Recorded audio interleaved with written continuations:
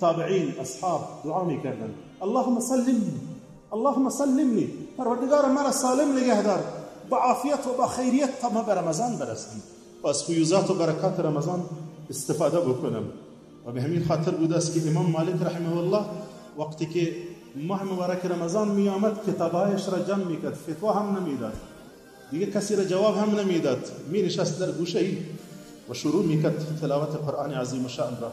امام شافعی رحمه الله امام بود، در ماه مبارک رمضان 60 مرتبه قرآن را تلاوت میکردند و امام بخاری رحمه الله 30 مرتبه قرآن را ختم میکرد و امام احمد رحمه الله هر هفته قبل از رمضان 1 مرتبه قرآن را ختم میکرد و هنگامی که ماه مبارک رمضان می آمد روزانه 2 مرتبه قرآن را ختم میکرد. شاید برایتان بعید به نظر برسد، این مسئله برای من هم کمک مشکل بود تا اینکه آخرین مرتبه‌ای که الله توفیق داد و الله قبول بگرداند به عمره شرفیاب شدیم، در اعتکاف بودیم. 2 سال میگذرد قبل از جریان کرونا و قرنطینه. در اعتکاف بودیم، یک نفر موسفید از بنگلادش در کنار بنده و همراه ما در اعتکاف نشسته بود. شما میدانید آنجا بسیار گیروبار است، جایی نیست، فقط به اندازه یک جای نماز. یعنی در حرم شما میتونید برای خودتان به اندازه یک جای نماز جای پیدا بکنید، آن هم اگر پیدا شود. در کنارم نشسته بود، موسفید بود، عمرش در بین 60 و 70 بود. خودش میگفت که نزدیک به 70 سال عمر است. خودش میگفت بسیار موسفید شده بود، لاغر هم بود، تکیه مطلقا نمیکرد.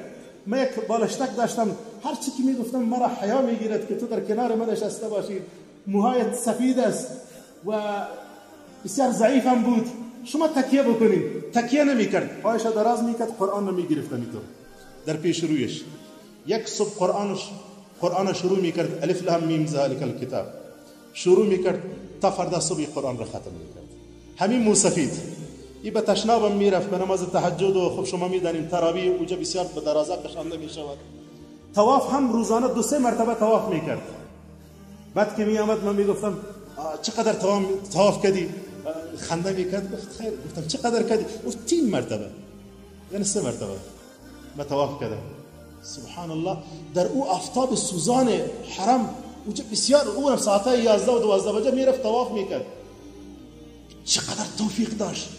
ما با خود فکر میکردم دائم که ایایی که نقل شده است در تاریخ، امام شافعی رحمه الله 60 مرتبه، امام بخاری 30 مرتبه، امام احمد 1 مرتبه در روز و 1 مرتبه در شب، اینها چطور قرآن را ختم میکردن؟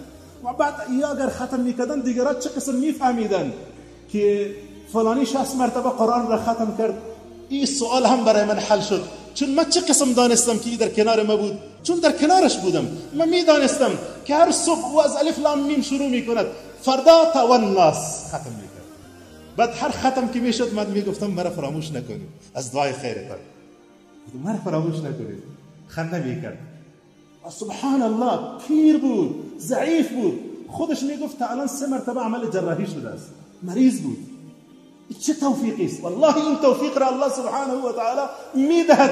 جوان اگر برنامه داشته باشید، اگر از الان تصمیم گرفته باشید که در ماه مبارک رمضان یک قرآن جیبی را داشته باش و دائم در جیبت باشد، هنگامی که به شهر می روید قرآن را بگیر باز کن و تلاوت کن تا هنگامی که به مقصدت می رسید. و پیامبر من فرمودند رغم انف عبد دخل علیه رمضان فلم یغفر له. سبحان الله، پیامبر میگوید خاک آلود باد بینی کسی که رمضان بیاید و او مورد مغفرت قرار نگیرد. بعضی از شبکه‌های فضایی و اینترنتی و تلویزیونی در ماه مبارک رمضان برنامه‌هایی دارن به نام برنامه‌های رمضانی.